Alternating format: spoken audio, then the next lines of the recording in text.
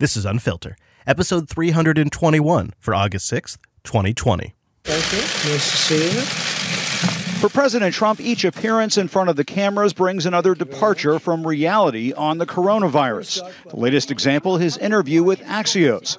Asked about the soaring number of COVID-19 deaths in the U.S., the president says it is what it is. I think it's under control. I'll tell you what. How? 1,000 Americans are dying a day. They are dying. That's true. And it is what it is. But that doesn't mean we aren't doing everything we can. It's under control as much as you can control it.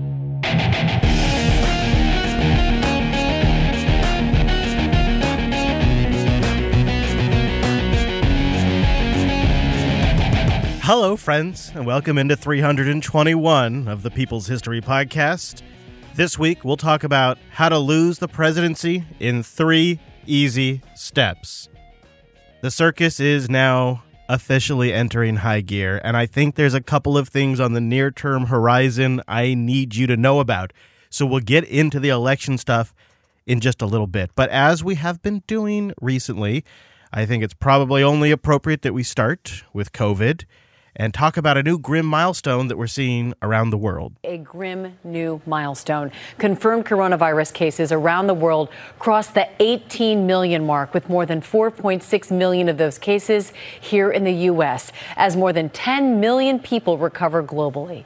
With me now here is ABC Chief Medical Correspondent Dr. Jen Ashton. Dr. Jen, certainly was a busy one for the virus, unfortunately, as it seems to be these days. And usually we do a deep dive on a topic at this point. But today, you wanted to bring us more up to date on several key issues. So what are they? Yeah, let's get right to it, Amy, because this was a busy weekend, and Dr. Deborah Birx, head of the Coronavirus Task Force, making news with several comments she made just yesterday.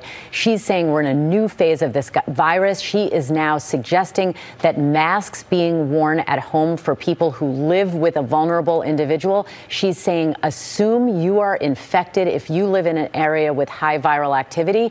And she is bringing to our attention that household transmission appears to be a huge factor in transmission of this virus. Yeah, so we know cases are up, percentage of test positivity is up in most states, and now some public health officials are calling for a reset. What exactly does a reset mean? Well, ABC is so motivated to push new lockdowns. I've been noticing in the last week. In fact, I put together a little montage of them advocating for lockdowns. And I don't know what it is, because I kind of would seem, the data would seem to suggest, based on the last lockdown, that it doesn't work very good here in the States. And now Dr. Birx is saying that transmissions at home remain one of the highest spreading vectors in the States. So we're going to send everybody back home and then have them infect their family and each other at home? I'm not sure I see the logic. In an ideal world where lockdowns were followed and it worked, I could see it.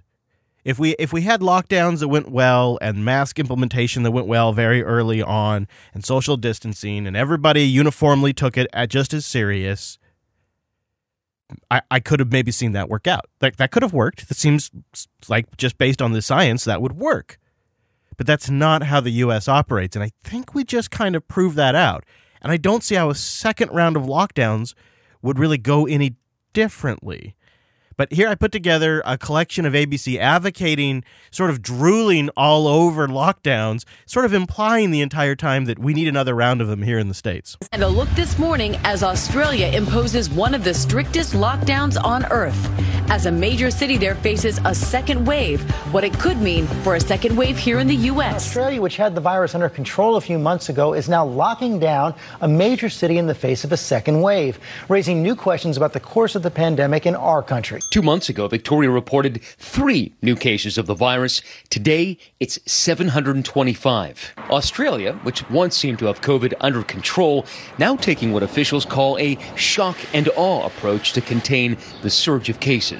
Enacting stage 4 restrictions in Melbourne, and that means an 8 p.m. to 5 a.m. curfew. Just 1 hour of outdoor exercise and only one household member allowed to leave each day for shopping. An official there saying where you slept last night is where you'll need to stay for the next 6 weeks. For Americans living abroad, like Professor Maria Rubli, the inconvenience is unfortunate, but necessary. While we feel sort of depressed and it's like, really, do we have to go through this again? Even we understand the need for it, and we're happy to abide by it and support it. And the state of Victoria is now sending out health and military teams to door knock people who are waiting for their test results or have tested positive and should be in self-isolation. Health and door knock with the military. That sounds really intimidating. And for those who break that self-isolation rule, they are handing out $3,500 fines. Apparently, Amy, nearly 1,000 of those citations have been issued so far. We're looking at a similar lockdown here eventually. Is this a predictor of what is to come? Oh, right. I think you get my point. They want it, and I don't see it. I could see it working in a perfect world. I don't see it here. And at what point do you let up? Because it seems even the countries that did the rather extensive lockdown and now are letting up are also seeing a quote-unquote surge. Hong Kong, for example. While the United States continues to battle its first wave. I'll back her up a little bit here. All recent coronavirus outbreaks, many are now taking a turn for the worse. Australia, previously a poster child for its handling of the pandemic, declared a state of disaster in Melbourne as cases there rise.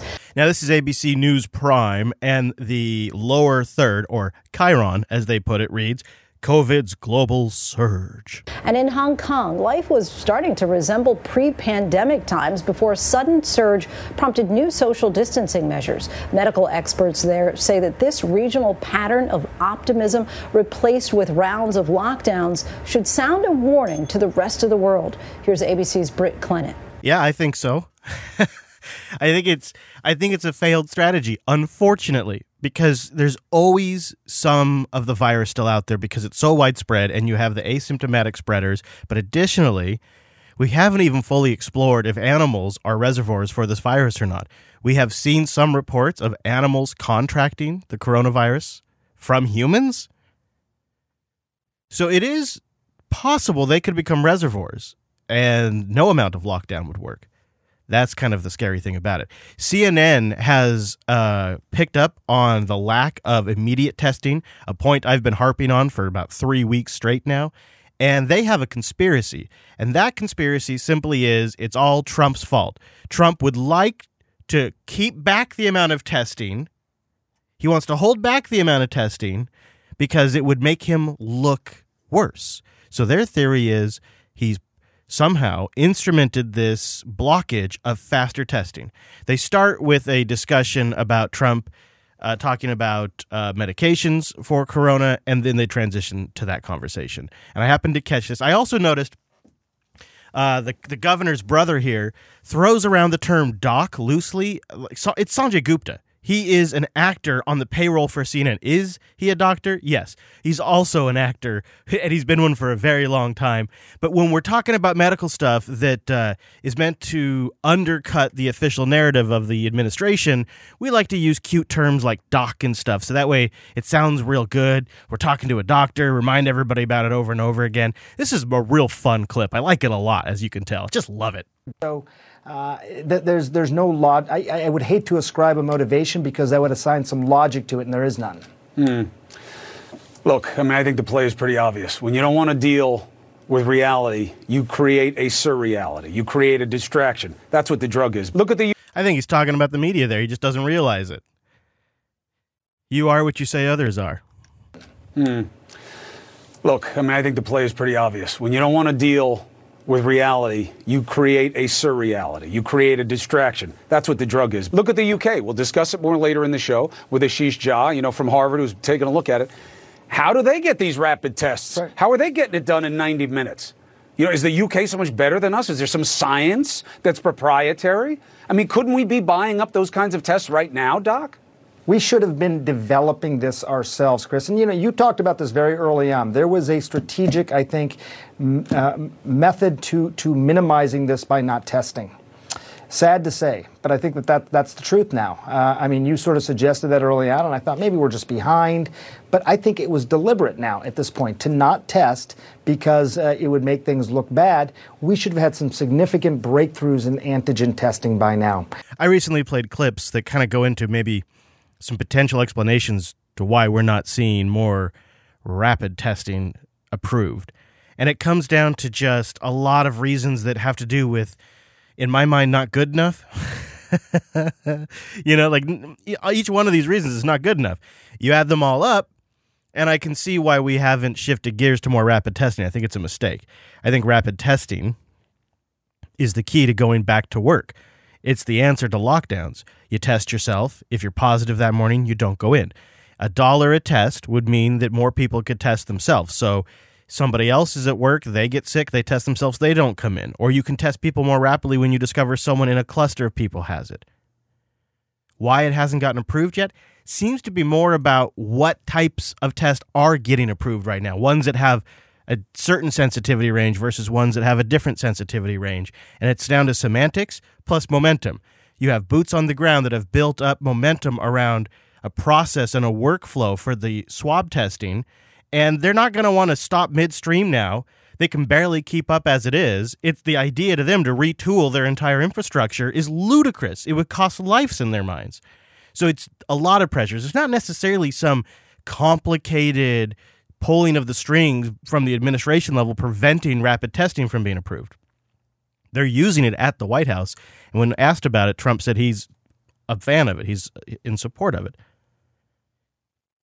But that doesn't stop CNN's doctor from going on the air and just speculating wildly. Because who cares? It's just the news. Just like Jim Jordan, who leans far to the right, speculating with Dr. Fauci during a hearing. Now, I liked this line of questioning. Jim Jordan got a lot of crap for it because it's about the protests. And you're not really supposed to bring up the protests in relation to the surge in coronavirus cases. That's a no-no. So Jim Jordan got a lot of heat for this line of questioning, but I want to play the whole thing in its full context for you so you can make up your own mind. Chairman, Dr. Fauci, do protests increase the spread of the virus? Do protests increase the spread of the virus? I think I can make a general statement. Well, 500,000 protesters on June 6th alone. Yeah. I'm just asking, that number of people, does it increase the spread of the virus? Crowding together, particularly when you're not wearing a mask, contributes to the spread of the virus. Should we limit the protesting? I'm not sure what you mean. How do we say limit the protesting? Should government limit the protesting? I don't think that's relevant to... Well, you just said if it increases the spread of the virus. I'm just asking, should we limit it? Well, I'm not in a position to determine what the government can do in a forceful way. Well, you make all kinds of recommendations. You make comments on dating, on baseball, on everything you can imagine. I'm just asking you just said that protests increase the spread. I'm just asking you, should we try to limit the protests? No, I think I would leave that to people who have more of a position to do that. I can tell you... Government stopping people from going to church, Dr. Fauci? Yeah. Last week in the Calvary Chapel case, 5 liberals on the Supreme Court said it was okay for Nevada to limit church services. Justice Gorsuch said it best. He said there's no world in which the Constitution permits Nevada to favor Caesar's Palace over Calvary Chapel. I'm just asking, is there a world where the Constitution says you can favor one First Amendment liberty, protesting, over another, practicing your faith? I'm not favoring anybody over anybody. I'm just making a statement that's a broad statement that avoid crowds of any type, no matter where you are, because that leads to the acquisition and transmission. And I don't judge one crowd versus another crowd. That does kind of sound like a backwards yes, though. When you're in a crowd, particularly if you're not wearing a mask, that induces the spread. It's a simple question, doctor. Should we limit the protests? Government is obviously limiting people going to church. And look, there's been no violence that I can see at church. I haven't seen people during a church service go out and harm police officers or burn buildings. But we know that, for 63 days, 9 weeks, it's been happening in Portland. Right. Yeah. Well, one night in Chicago, 49 officers were injured. But no limit to protests. But boy, you can't go to church on Sunday. What was the? I don't know how many times I can answer that. I'm not going to opine on limiting anything. I'm just going to tell you. You've opined on a lot of things, Dr. Fauci. Yeah, but And they go around and around and around and around for about another 3 minutes. That's essentially all he gets out of him, though. I want to also follow up on some data that we talked about last week. Bit of errata here on the show. The HHS data skeptic guy that I played last week, saying that it looked like the numbers were getting juiced by the HHS now that they've been taken from the CDC. He's retracted his statements. sorta, mostly.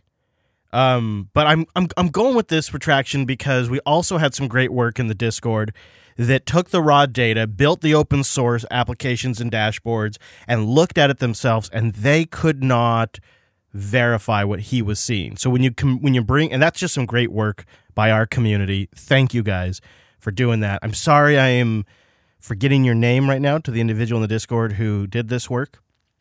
That's just because I'm a horrible person, not because you don't deserve it. It's just, that's all it is. I just have, after I go, really what happens, like after I go through all these clips, my mind is like completely full of show information, and I really can't hold anything else. But I really appreciate him looking at the data because it gave us another source, building on top of open source tools. And so with that in mind, I want to play a little bit of the retraction that gentleman made. A couple of days ago, I put up... Sorry, not the gentleman in the Discord, I should make that clear. Jeff Hester, the gentleman who put the YouTube video up disputing the figures. Just to be clear about that. Up a couple of posts looking at the presence of a very, very sharp break in the number of COVID cases being reported in red states as compared with blue states. And the fact that that very sharp break coincides exactly with the day that responsibility for data was handed from the Centers for Disease Control to Health and Human Services. I'm going to take those posts down and back away from that a little bit, and I want to talk to you about why. First, it turns out that about half of this effect is due to what's going on in Texas and Florida. And I had not looked closely enough at those. And in particular, I had not looked at changes that had been made at the county level in Miami-Dade County in Florida. And so when I took Texas and Florida out of this entirely, I was not left with as large an effect. So a smaller effect size. But I did look at the data in other ways. For example, I looked at the statistics of the slope across that divide, saying here there's a break in the slope, here there wasn't. And I went through and looked at that on a state-by-state basis. And it still remained the case that on a state-by-state basis, when you looked at that across that divide, there was very little variation among blue states and a great deal of variation among red states, even when Texas and Florida were removed. And so there's still clearly something that is unusual about these data. Red state data right after the middle of July are a little bit wonky. Now, so why pull the original post down? We can stop here. You can watch it. I'll have it linked in the show notes. He pulled it down because he doesn't want to spread misinformation is essentially it. And I applaud that, and that's one of the reasons I wanted to follow up on it too, is I think it's important to remain skeptical, especially when you have a change in ownership of data that is so critical. But I think it's also important to follow up if it doesn't play out. So it's something we'll keep watching. I think you probably all agree with me on that. It's something to keep an eye on, but for right now, we don't have any real strong evidence of shenanigans with the data from the HHS. So that's good news, I guess, really. It seems like that's good news. Let's transition to some bad news. There was a massive explosion in Beirut, and we're still just learning the basics at this point as I record this episode. It's all rather new. There are awful images coming in from Beirut tonight after a massive and deadly explosion. Buildings destroyed, at least 60 dead, more than 3,000 injured, and those numbers are expected to rise right into the night. And just before we came on this evening, President Trump said this looked like a terrible attack, in his words. But what authorities in Beirut are now saying about early clues of a cause. Here's our senior foreign correspondent, Ian Pannell, tonight. This was the moment an entire city shook to its core as a massive explosion erupted in Beirut port. The blast occurring around 6 p.m. local time. Eyewitness video showing a fire and a series of smaller detonations. Unconfirmed reports suggesting perhaps fireworks. But what happened next was far bigger. A lot of you have probably seen this explosion. It's just massive. I want to play the clip of Trump saying that the generals told him the blast was a bomb of some kind, because that's getting a ton of coverage, and I think what we should probably talk about. I just want to follow up before I ask a coronavirus question on Lebanon. You called this an attack. Are you confident that this was an attack and not an accident? Well, it would seem like it based on the explosion. I've met with some of our great generals, and they just seemed to feel that it was. This was not some kind of a manufacturing explosion type of event. This was seems to be, according to them, they would know better than I would, but they seem to think it was a attack. It was a bomb of some kind, yes. Interesting. So he's being told, not exactly what the headlines say, but Trump says he was told. Was it an attack or was it incompetence? That is hard to say. So if you're not familiar with Beirut, it is the capital and it's the largest city of Lebanon. And it is going through some historically rough times. And there's a lot of background around the story that makes it seem like it might be more than just an accidental explosion. The New York Times published on July 10th, 2020, a headline that reads, "Long planned and bigger than thought, strikes on Iran's nuclear program." And it reads, there's a paragraph in here which I'll have linked in the show notes, "As Iran's Center for Advanced Nuclear Centrifuges lies in charred ruins after an explosion apparently engineered by Israel, the long-simmering conflict between the United States and Tehran appears to be escalating into a potentially dangerous phase, likely to play out during the American presidential election campaign." That was on July 10th. Link and read, I recommend in the show notes, because it does give you background on a series of explosions that have been going around the Middle East recently. Israel Today published on July 31st, 2020, 10:30 a.m. local Tel Aviv time. In a dramatic policy shift, Israel to hold Lebanon accountable for Hezbollah attack. Defense Minister Benny Gantz has instructed the IDF to bomb Lebanese infrastructure if Hezbollah harms Israeli soldiers or civilians. That is also linked in the show notes. That's kind of a big deal right there, because that was 5 days before this explosion. That article ran in Israel Today 5 days before the explosion in Beirut. That seems notable. So was it the handiwork of Israel or a group working for Israel? Maybe, maybe not. Trump will likely say it was a bomb attack. He'll probably continue to say that it was a resistance group from Hezbollah, maybe like a group attached with them. But there is this joint Israeli-American program that is designed to go after groups that are supporting Iran's weapon programs. And with the U.S. presidential race heating up right now, it sort of behooves certain players like Saudi Arabia or Iran or Israel or anyone who wants to kind of push the election in a certain direction. There is reasons to cause problems right now.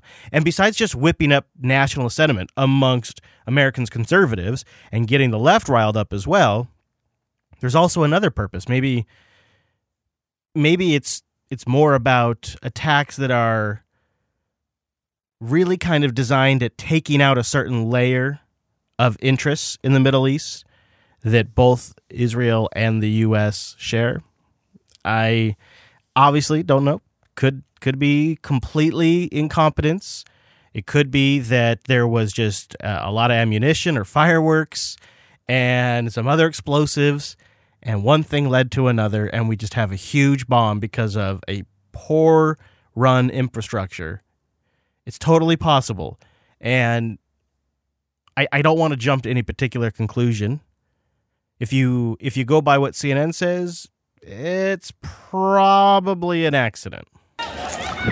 In a land so often cursed by violence, a catastrophe. More likely the product of human incompetence than malicious design. At the core of the Beirut explosion, government officials fear, is some 2,750 tons of ammonium nitrate, a common ingredient for fertilizer. But mixed with fuel or sugar, it can be a precursor for homemade bombs. They have been used by the IRA and terrorists worldwide. Anti-government extremists used 2 tons and killed 168 in Oklahoma. Chris Hunter is a decorated bomb disposal expert who served with British Special Forces and still works in Iraq and Syria. What you can see is a series of sparks and flashes, sort of down towards the base of the actual flames themselves and the smoke. And that's consistent with something like fireworks cooking off. If it's confined in something like shipping containers, then what you can get is effectively a giant pipe bomb. But that, he says, was just the detonator for the vast ammonium nitrate explosion. Moments later, of course, we see the explosion itself. And that's preceded by that sort of very brilliant red-coloured smoke coming up as well. And that's consistent with chlorates and nitrates of the type used in fertiliser. Lebanon's Prime Minister has vowed investigations and punishment for whoever allowed this to happen. Hunter says that the white smoke further suggests it was an accident. So it seems that the two things could still be true, that it could have been a stash for Hezbollah or another group, and an interested party wanted to get rid of it. What's all that? What was all that doing there? And fireworks, I don't know if I agree with that. I think it looks a lot like munitions going off. If you look at the videos where they're really close to the building, it looks like bullets are shooting out of that thing.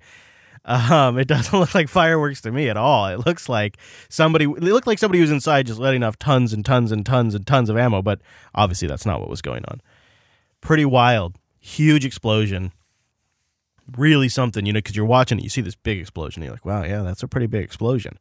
And then you see the big sucker, the almost mushroom cloud-like explosion that just has a supersonic wave that rips through the city. It's really wild. And I tried to put myself in that in situation, imagining something like that had happened close to home.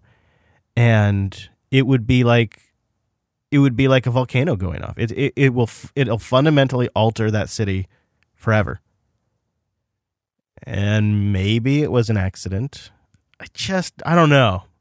I'm not buying that. I'm not really buying. I don't have any particular other answer, but the explosion was so massive. It doesn't seem like you just accidentally have that much explosive material that isn't necessarily easy to store to begin with in one spot. And then you look at these threats that were going out towards the Lebanese just 5 days before this explosion. The whole thing doesn't really add up. So I'll keep an eye on it. I'd love to know what you think. Unfiltered.show/Discord. Link me up anything you find. Or if you have any information and you want to keep it confidential, unfiltered.show/contact. That goes into my Proton mailbox. Something else that I got to be honest with you guys. I can't lie about this. I was legitimately disappointed when I saw the extended leaked body cam footage from earlier in the George Floyd encounter. And it sort of shifted my perspective a little bit. And I can only imagine the internal struggle to get this footage out sooner. And what we have, and so you'll have to excuse the audio, I've done as much processing on it as I reasonably could. What we have here is leaked footage of someone recording the playback screen, I would imagine, from a police department or somewhere where this footage would be stored. They're recording the computer screen, and that's what was released. So the audio is coming from the computer speakers. It's not very good. So I only grabbed a few clips. The entire thing is linked in the show notes. But when you hear this body cam footage, you can hear almost immediately, it starts out with George Floyd not listening to the officer's very clear instructions and escalating the situation almost immediately as the officer is walking up and telling him to put his hands on the wheel. I see your hands. Damn, man. Stay in the car. Let me see your other hand. I'm sorry. Let me see your other hand. Please, both hands. Do nothing. Put your hands off right now. Let me see your other hand. Put your hand up there. Put your hand up there. Keep your hands on the wheel. Keep your hands on the wheel. I'm sorry, sir. Who else is in the car? Put your foot back in. I'm so sorry. God dang, man. So you can tell he's very worked up. He's very anxious. He's very stressed out. He's not handling this high-stress situation very well. He's starting to get out of the car when the officer's telling him to stay and put his hands on the wheel. He's not putting both hands on the wheel. There's passengers that get out of George's car at this point, and you can hear the officer asking them, what's going on with him? What's his deal? Is he on something? Why is he resisting us so much? What's his deal?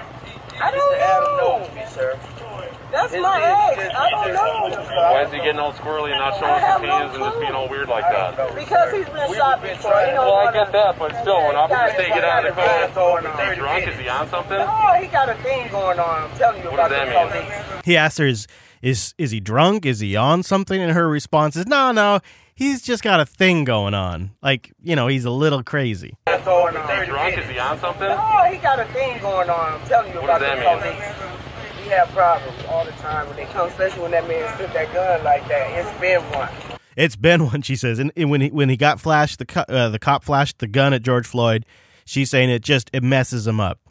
But he keeps acting up. They get him out of the car, but he's fighting them, and they just straight out ask him, what is going on with you, man? You're acting strange. Are you on something? Oh, ouchie, man. Are you on something right now? No, nothing. You acting erratic. Let's go. Yeah, man. Let's go. Yeah, man.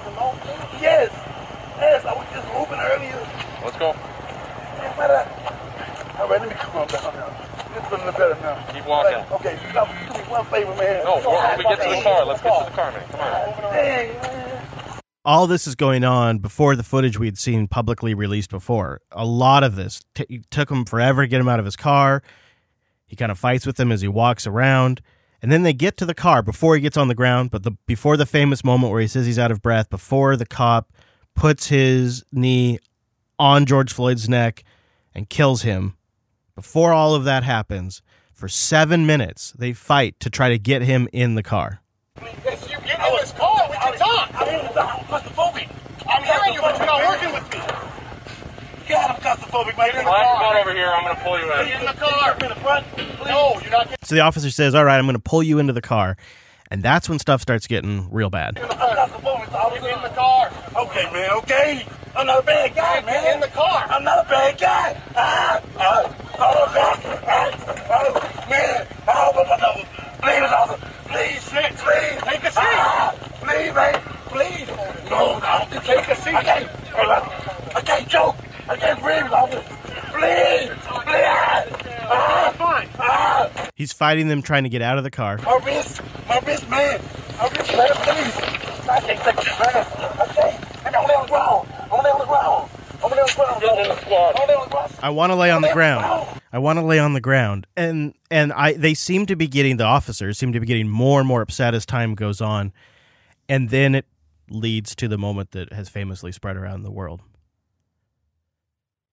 What shifted for me when I saw this was the context of seeing them struggle with him for quite a while before it got to the point where they killed him. Now, completely in the wrong still for how he died.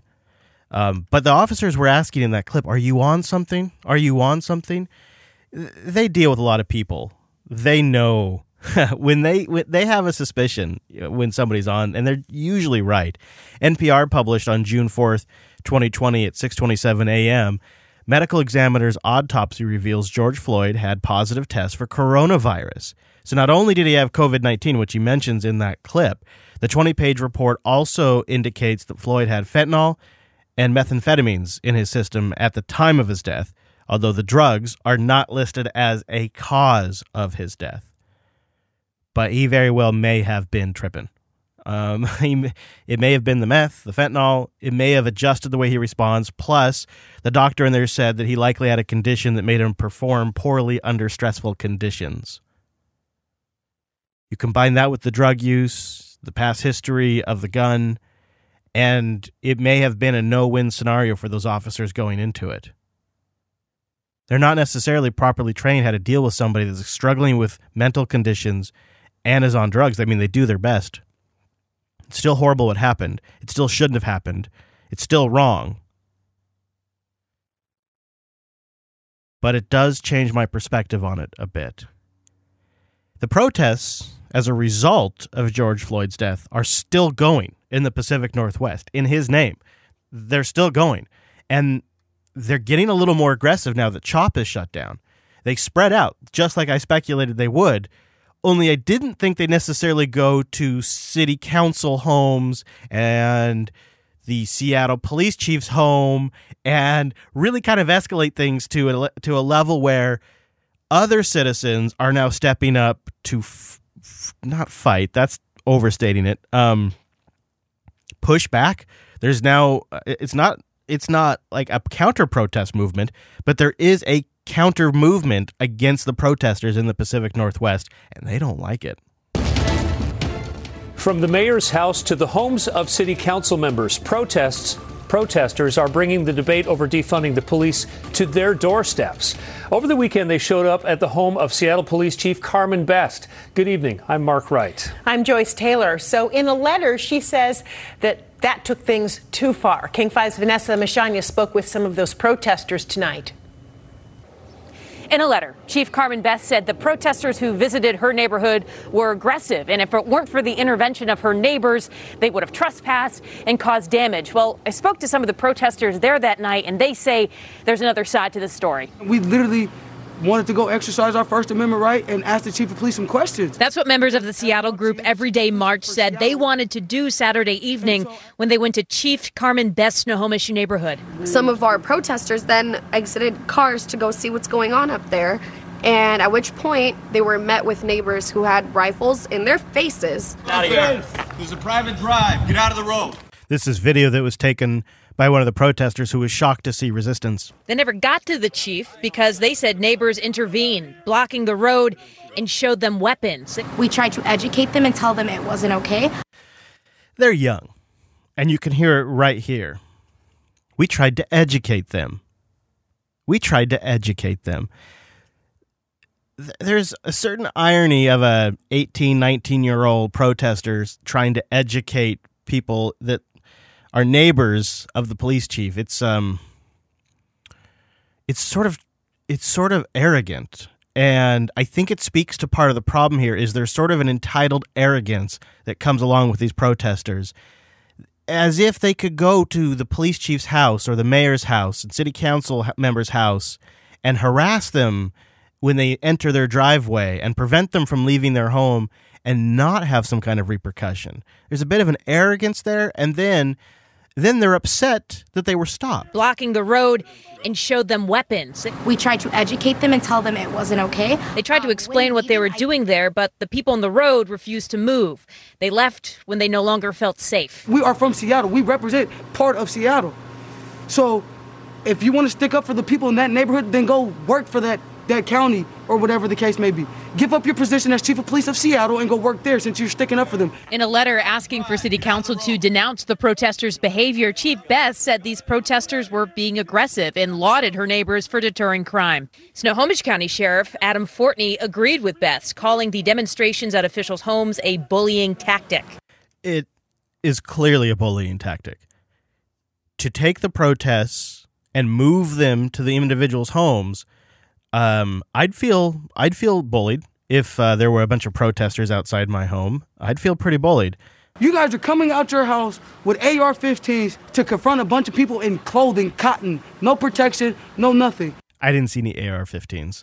So if that's, I guess, whatever, bullying, I would not say that. Holding you accountable is more like it. The group says they want understanding of what they're trying to accomplish, not to destroy, but to spark conversations. We are not trying to just talk out and yell. We are truly here to have a conversation because the things happening in Seattle right now cannot keep happening. Like all the protests. Now, there's a new tactic the protesters are taking, and I think it's kind of cheeky. I don't know how far it's going to go, but they're suing the Seattle police for making it economically unviable to protest.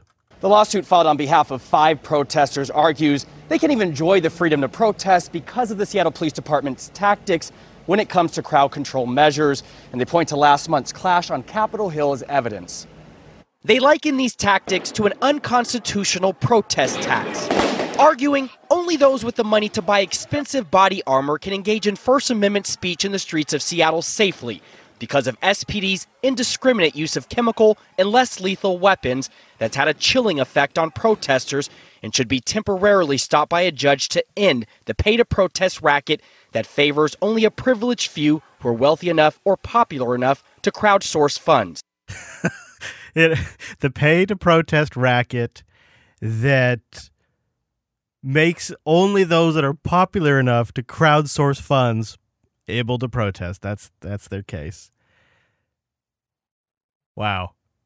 There is a lot to that, and I feel like I could unpack that for another half hour, but I'm going to leave that there, and I'm going to move on to Sally Yates' testimony in the Senate hearing on the origins of the Russia investigation, because this is what it's getting to be all about. A hearing we have been monitoring all morning just wrapped up on Capitol Hill. Republican senators grilled former acting Attorney General Sally Yates over the origins of the 2016 Russian meddling probe, the one that put President Trump's 2016 team under the FBI lens. Yates appeared remotely defending the findings of Operation Crossfire Hurricane. But Senate Judiciary Chair Lindsey Graham said he wants to know what prompted the operation that led to Michael Flynn's indictment.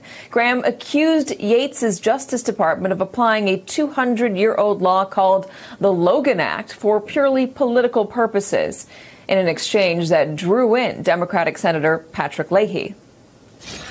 What was he mentioning the Logan Act about? In what context? Well, I'm not sure if he mentioned that in the Oval Office meeting or in the meeting that what do you think about the... Mr. Chairman, let her answer the question. Just because it's a woman testifying doesn't mean she has to be cut off. Yeah, thanks a lot, Senator Lee. I really appreciate that. You're very constructive. It was a difficult hearing because her audio and her connection were so bad that, you just heard a little bit there, and that was some of the better audio. It was so bad that some of those asking questions left and went back to their offices and joined virtually because they had a slightly better connection to her. And one of those was Cory Booker, your good buddy. And he came on at the end. He was the last senator to ask his questions, and his questions were really all about Russiagate and trying to set up the precedent that we shouldn't reveal the new report about the origins of Russiagate before the election. And this, my friends, has now been coming up in just about every Senate hearing since about 2 weeks ago. And I caught it last week. I didn't catch it the week before. I didn't think anything of it. And now I've caught it again. They're laying the groundwork for the bombshell that's coming closer towards the actual election day, possibly an October surprise.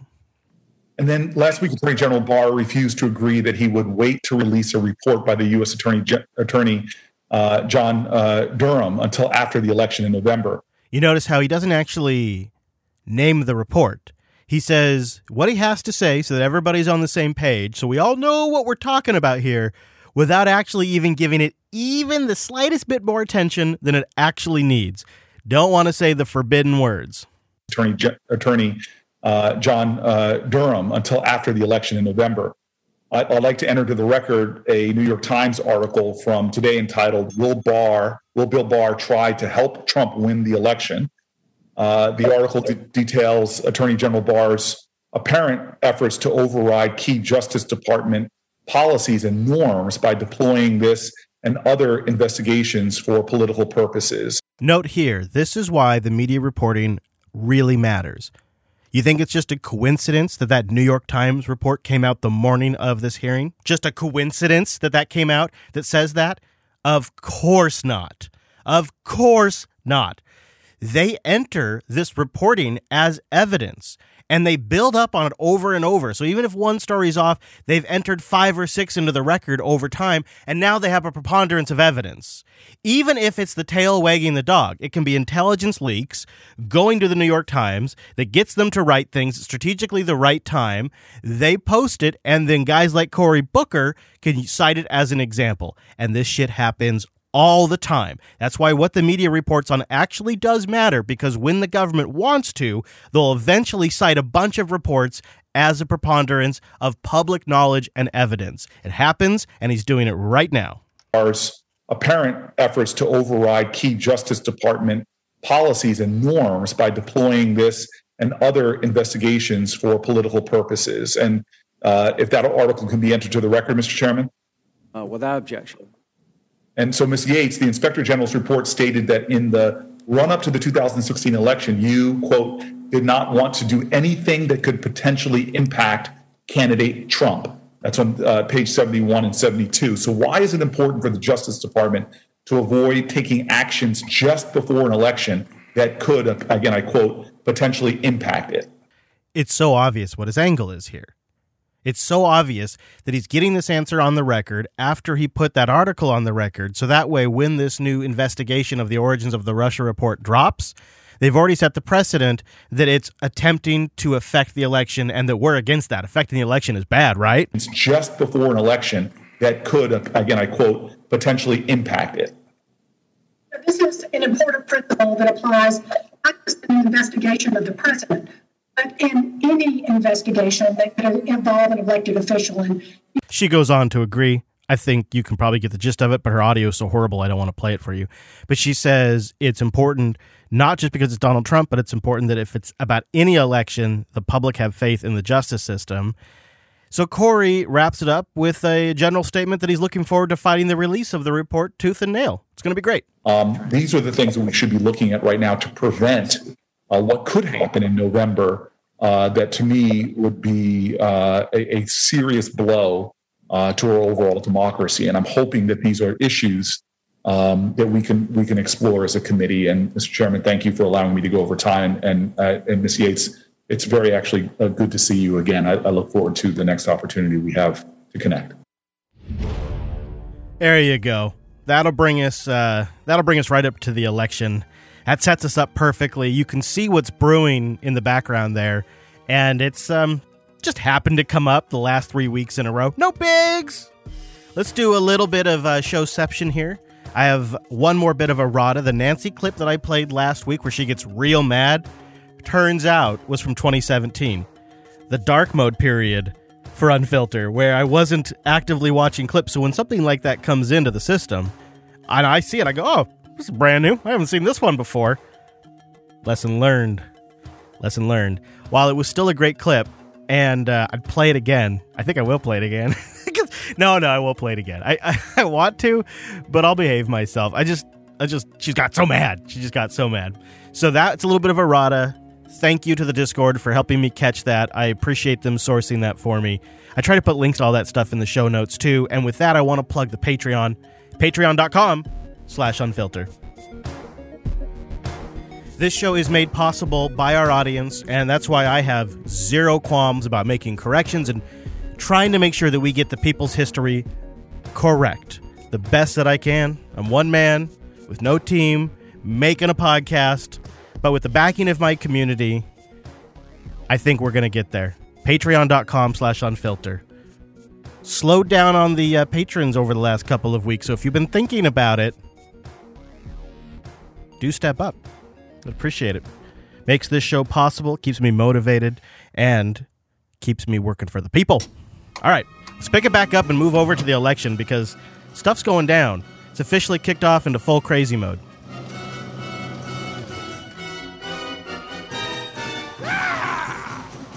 All right, so this Trump Axios interview was so bad. I'm sure most of you have seen it. It went viral. I was getting linked to it like crazy, and it might just be the beginning of the end for the Trump campaign.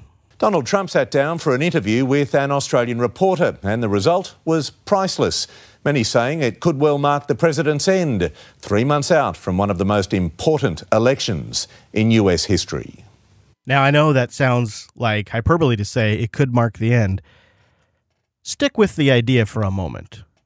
Stick with this idea because this, if you recall, is in just following the Chris Wallace interview where he also did very poorly.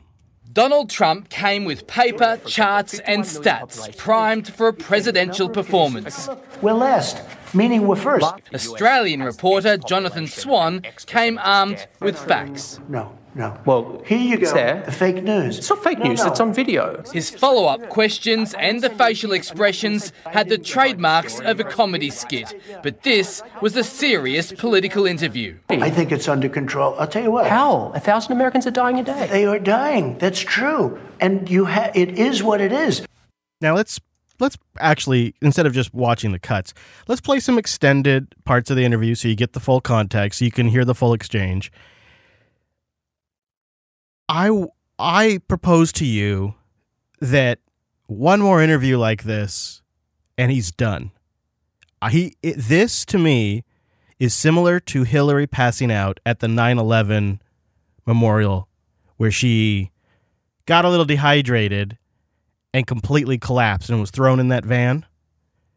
The media didn't really focus on it, but those who saw it lost confidence in Hillary in that moment. They realized she was really, really sick. She was hiding something, but they didn't know what. Confidence was lost. I think when you watch this interview in its entirety, you see a man struggling to keep up with the demands of his office and struggling to continue to double down on a narrative that doesn't really seem to be fitting reality anymore. And the problem is, interviews like this one and the one with Chris Wallace lay it all out to bear for all of us to see. The federal intervention. Excuse me, one thing I would say about testing. Because we test so much, we show cases. So we show many, many cases. We show tremendous number of... I know you're smiling when I say that. No, but come on. I mean, I've heard you say this. Other countries don't test like we do, so they don't show cases. Just a couple of points on that. This interview, I think, is fascinating because the style of interview is almost the perfect anecdote to the way Trump works. It's you have to be calm, you have to stay cool, and you have to catch little things that he drops.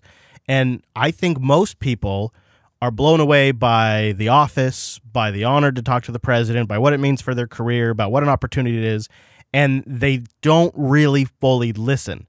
This interview almost has a familiar combativeness to it when people are actually listening to each other. Other countries don't test like we do, so they don't show cases. Just a couple of points on that.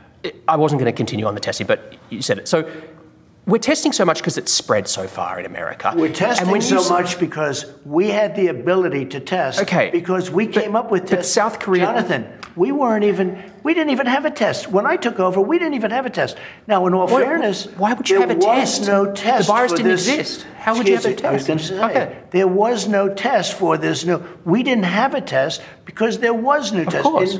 In a very short order, we got one test, we got another test. It was broken, the first one. Many of those tests are now obsolete because we've, it's called science. It's called science. Didn't mean to cut him off there. Sort of jumping around, trying to get on a certain track. Here's an extended bit here, and I hear this, and I hear a man who's not connecting human lives to numbers. They're all abstract categories, statistics, and not actual lives. The figure I look at is death. And death is going up now. And it's 1,000 a day. If you look at death... Yeah, it's going up again. Daily death. Take a look at some of these charts. I'd love to.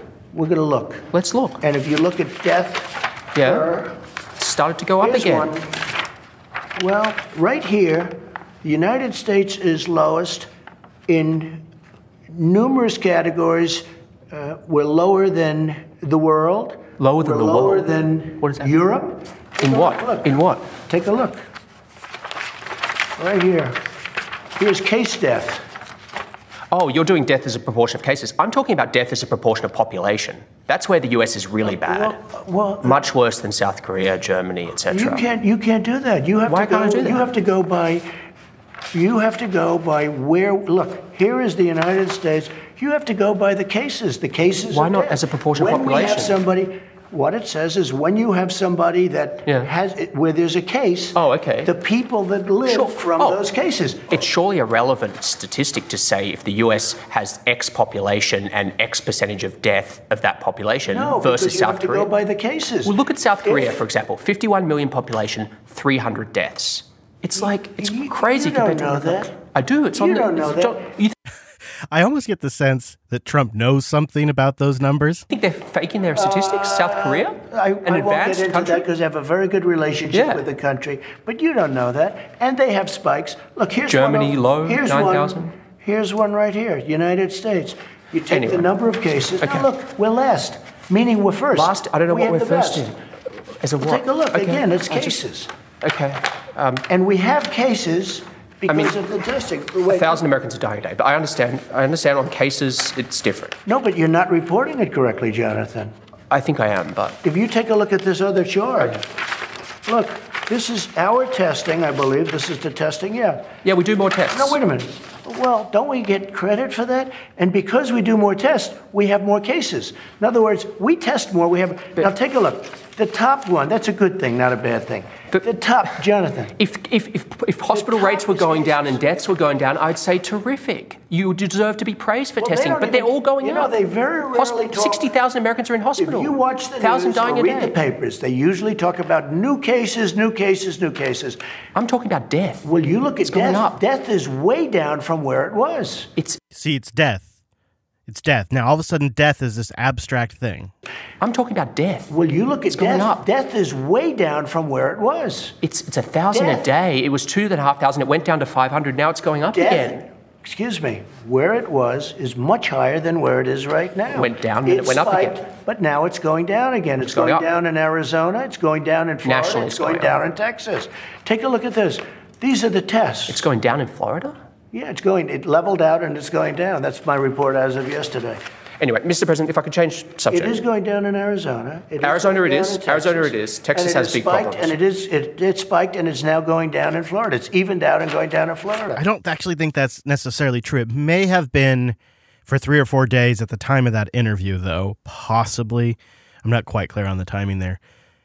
But you hear a president who seems to be struggling to grasp all of the different angles of this problem. And he's got a track, and he's got information inside that track, but when you go outside that track, it kind of falls apart.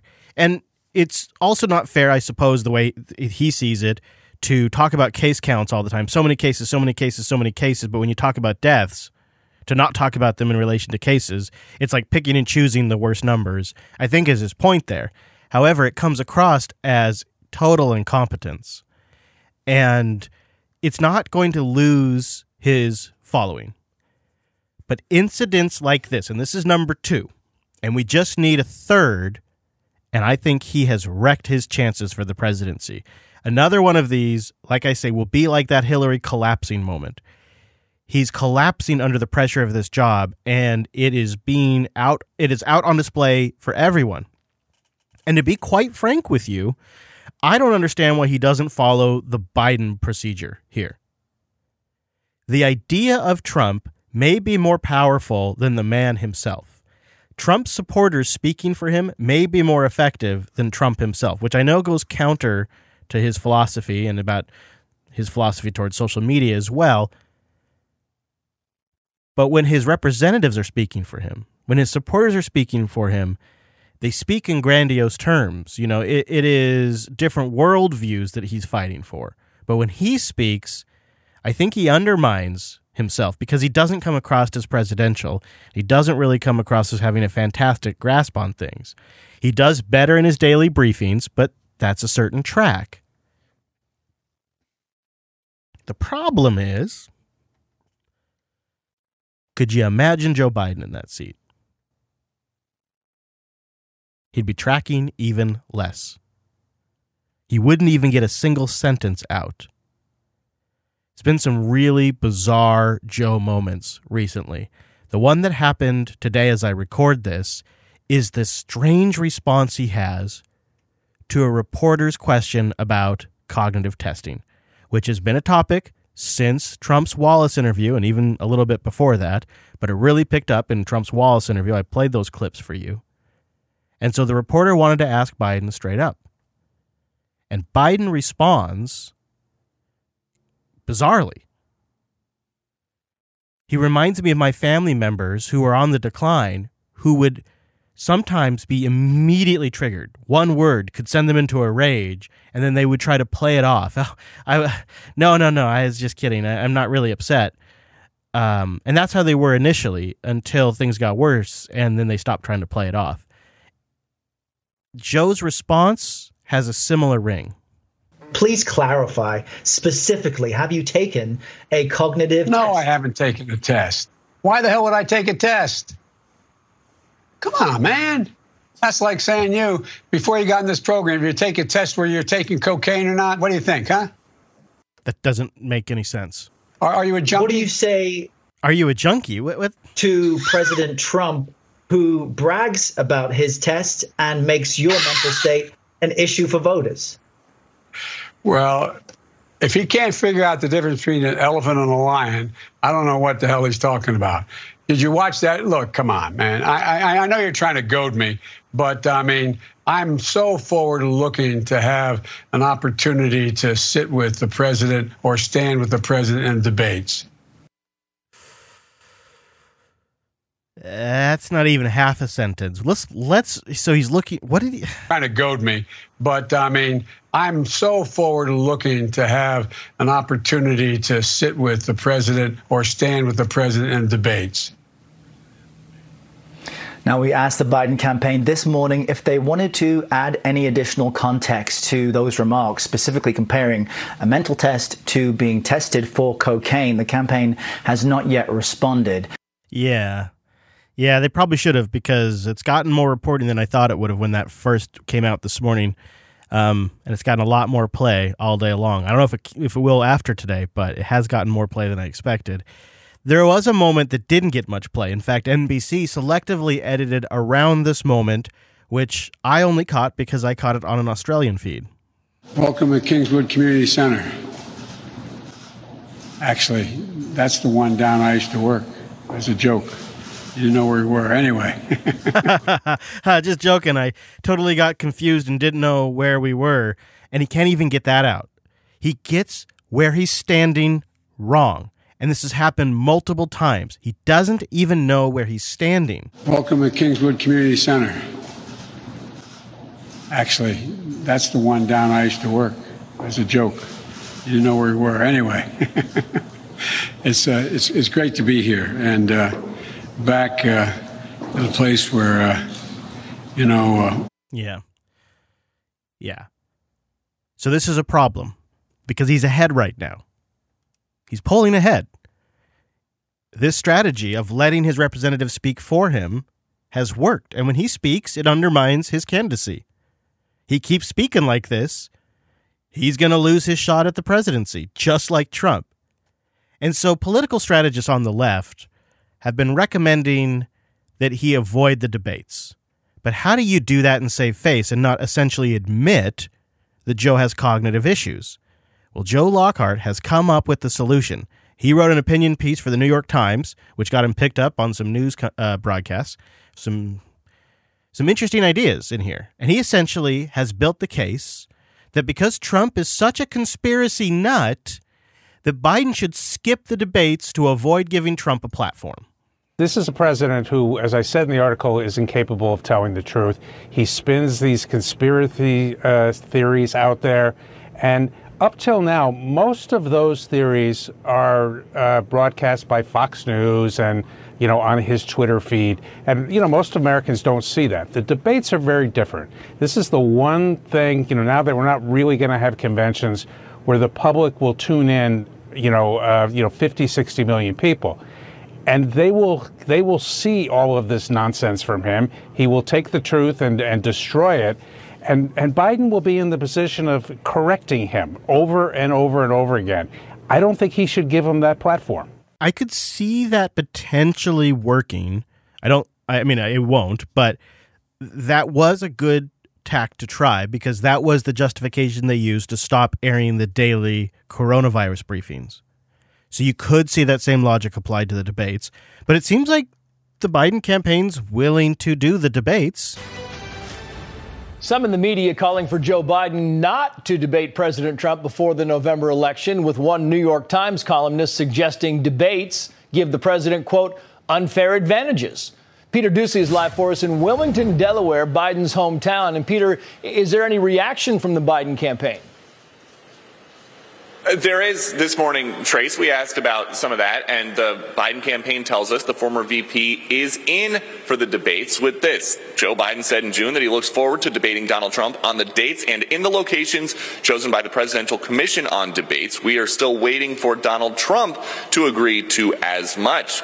We asked the Trump campaign about that. They say the president has agreed to that much and more. With this statement, President Trump is looking forward to debating Joe Biden, who is the only one who is being publicly advised to skip debates. In fact, we have asked for a greater number of debates and an earlier calendar. Voters in 16 states will already be casting their early votes before the first debate takes place on September 29th, as the schedule stands now. That seems like an intentional tactic. 16 states will have already casted their early votes before the first debate. And when the Biden campaign says the Trump campaign hasn't agreed to the debates, what they mean is the Trump campaign is asking to do more debates, and they want to do them earlier, maybe before people start voting. Oh, boy. You know, Joe's done some debates. He's done more debates recently than Trump has, right? Because he had to do the primaries. So it should be possible for him to pull it off. But it's a good trick to push it as far as possible. I think that's pretty clever. Something else he's been pushing out as far as possible is the announcement of his VP pick, which he has to make soon. And I've been wondering, what's with the delay? What's with the delay? Then it hit me, and I hate this idea. But I've been looking at the top list of potential picks. And the ones that are emerging at the top of Joe's list seem to be candidates who will keep a secret for the party. The perfect candidate that would keep the cognitive health of the president quiet. And when I think who's perfect for that, yeah, Kamala Harris definitely would toe the party line. She's proven that she's willing to change gears quick for whichever way the political winds are blowing. She's a Clinton-style Democrat for sure. But there's someone even better. And if you think about who would have influence over Joe, I think Obama. I think when Joe's trying to make this decision, he would take advice from Barack Obama. And Barack Obama, in my mind, is going to be pushing for Susan Rice to be Joe Biden's VP pick. Susan Rice knows how to keep a secret. She knows how to toe the party line. We don't really know where she stands on domestic issues, so they can just make all of that up. And we know where she stands on foreign issues, and it's right where the Obamas and the Clinton-style Democrats would want a VP who will likely really be running the show, a Cheney-style control. Susan Rice really fits that bill. Presumptive Democratic nominee Joe Biden is narrowing down his pick for a running mate with the Democratic National Convention just 2 weeks away. Former National Security Advisor and UN Ambassador Susan Rice is apparently among those being considered. Her best-selling memoir, Tough Love, My Story of the Things Worth Fighting For, is now available in paperback. What a great timing on that. Tough Love, My Story of the Things Worth Fighting For, a New York Times bestseller right away, by the way, with an all-new afterword right there, even though it's a brand new book. Published by Simon & Schuster, a division of Viacom CBS. Ambassador Rice, good morning to you. We are nice and fresh and updated just in time to give her an excuse to come on the shows and get her name out there. Just really well. Great. You know, you got a book. It's a great excuse to get on the news. If the book's been out for a while, you do an update to that book. It opens up doors. Down the straightaway, and I think people want to know, have you been able to interview with Joe Biden yet? Well, good morning, Jerika, and good morning, everyone. I can't talk about the process as it stands. I want to respect the vice president and his ability to pick the person that he deems best. So she smiles when she says that. Makes me wonder. Rice has a lot of baggage. She was a Russiagate pusher of the worst kind. He's taken a series of steps that had Vladimir Putin dictated them, he couldn't have mirrored more effectively. What his motivations are, I think, is a legitimate question, one that I trust that the special counsel is investigating. But the policies that this president has pursued globally have served Vladimir Putin's interests in dividing the West, undermining democracy. Does that mean you think it's an open question whether or not he's compromised by Russia? George, I don't know what his motivations are. I think that's a legitimate question. Just really sowing confidence in the president of the United States there. Remember, Rice was involved in the conversations in Obama's office about unmasking people that were being monitored around the Trump administration. She sent emails. She's on record being involved with this stuff. Also, Rice was on the air saying that removing troops out of Syria was batshit crazy. I woke up this morning to hear that news, and as I do, it seems like 6 days a week, I just put my head in my hands.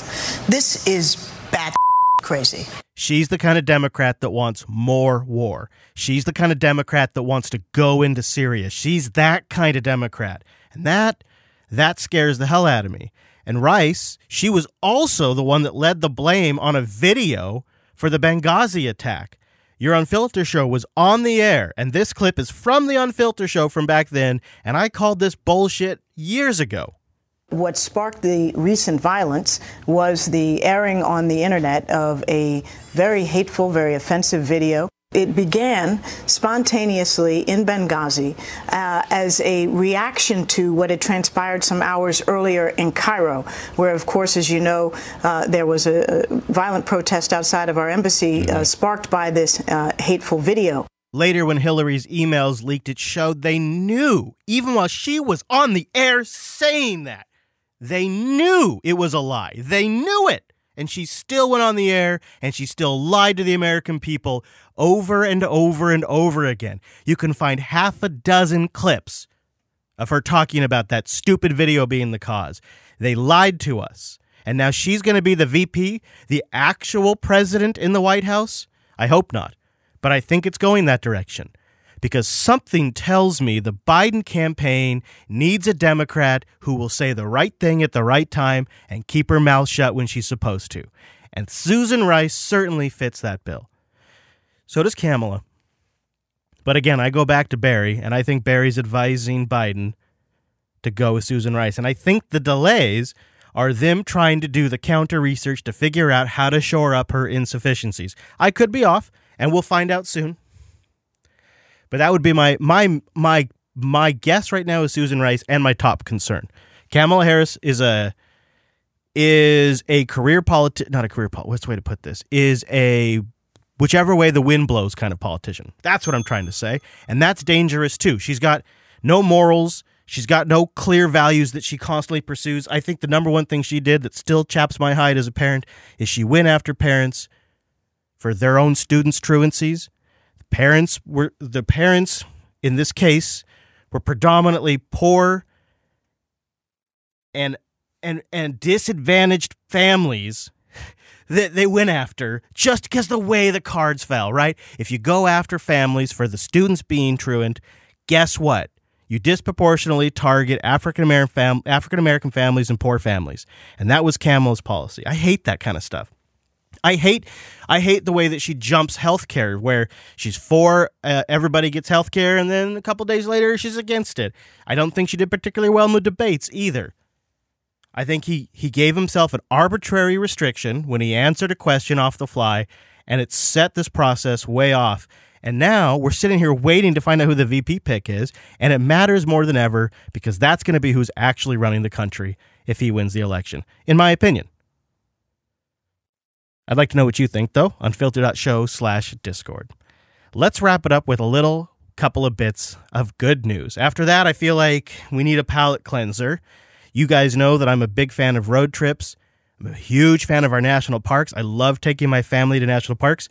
Just went to Yellowstone recently, and I am very happy to see that Trump has signed the Great American Outdoors Act, which means money for some of these parks.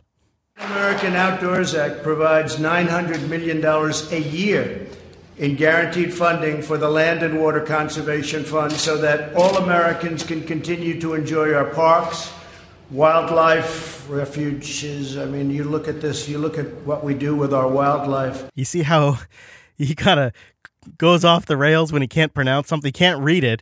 Refugees, he's thinking to himself, refugees. Why is refugees on here? So what he does is he starts to vamp. And this is generally where he gets himself in trouble, but he manages to pull out this time. Life, refuges. I mean, you look at this, you look at what we do with our wildlife, and it's really been incredible. So all of the wildlife areas, the wildlife parks, historic battlefields, national monuments, and public lands. Additionally, this bill provides nearly $10 billion for long-delayed maintenance projects, repairs, and upgrades to make the national parks greater than they have ever been before. I think that's going to happen. A little bit of vamping there at the end, too. He's got a trick where when he can't read something, he makes it sound like he was just changing gears. Not bad. but obvious. And then the last bit of good news that I wanted to throw in here towards the end is this awesome historic mission. It's been a long time, but we've got some good space news here in the States. Tonight, mission accomplished. NASA and SpaceX completing a historic feat this afternoon when 2 U.S. astronauts in the SpaceX Dragon capsule splashed down in the Gulf of Mexico. Here's ABC's Gio Benitez. Tonight, that historic splashdown. Dragon Endeavour has returned home. Astronauts Bob Behnken and Doug Hurley inside the SpaceX Dragon Endeavour for this 19-hour journey to Earth, orbiting the planet at a mind-blowing 17,000 miles per hour before entering the atmosphere at 2:36 p.m. Eastern. The extreme heat cutting off all communications between the Dragon and Earth for 4 tense minutes. Hoping and praying that everything is going well. And look, we just made history. The United States of America once again has a human spaceflight program. At 2:40, the astronauts signal they're okay.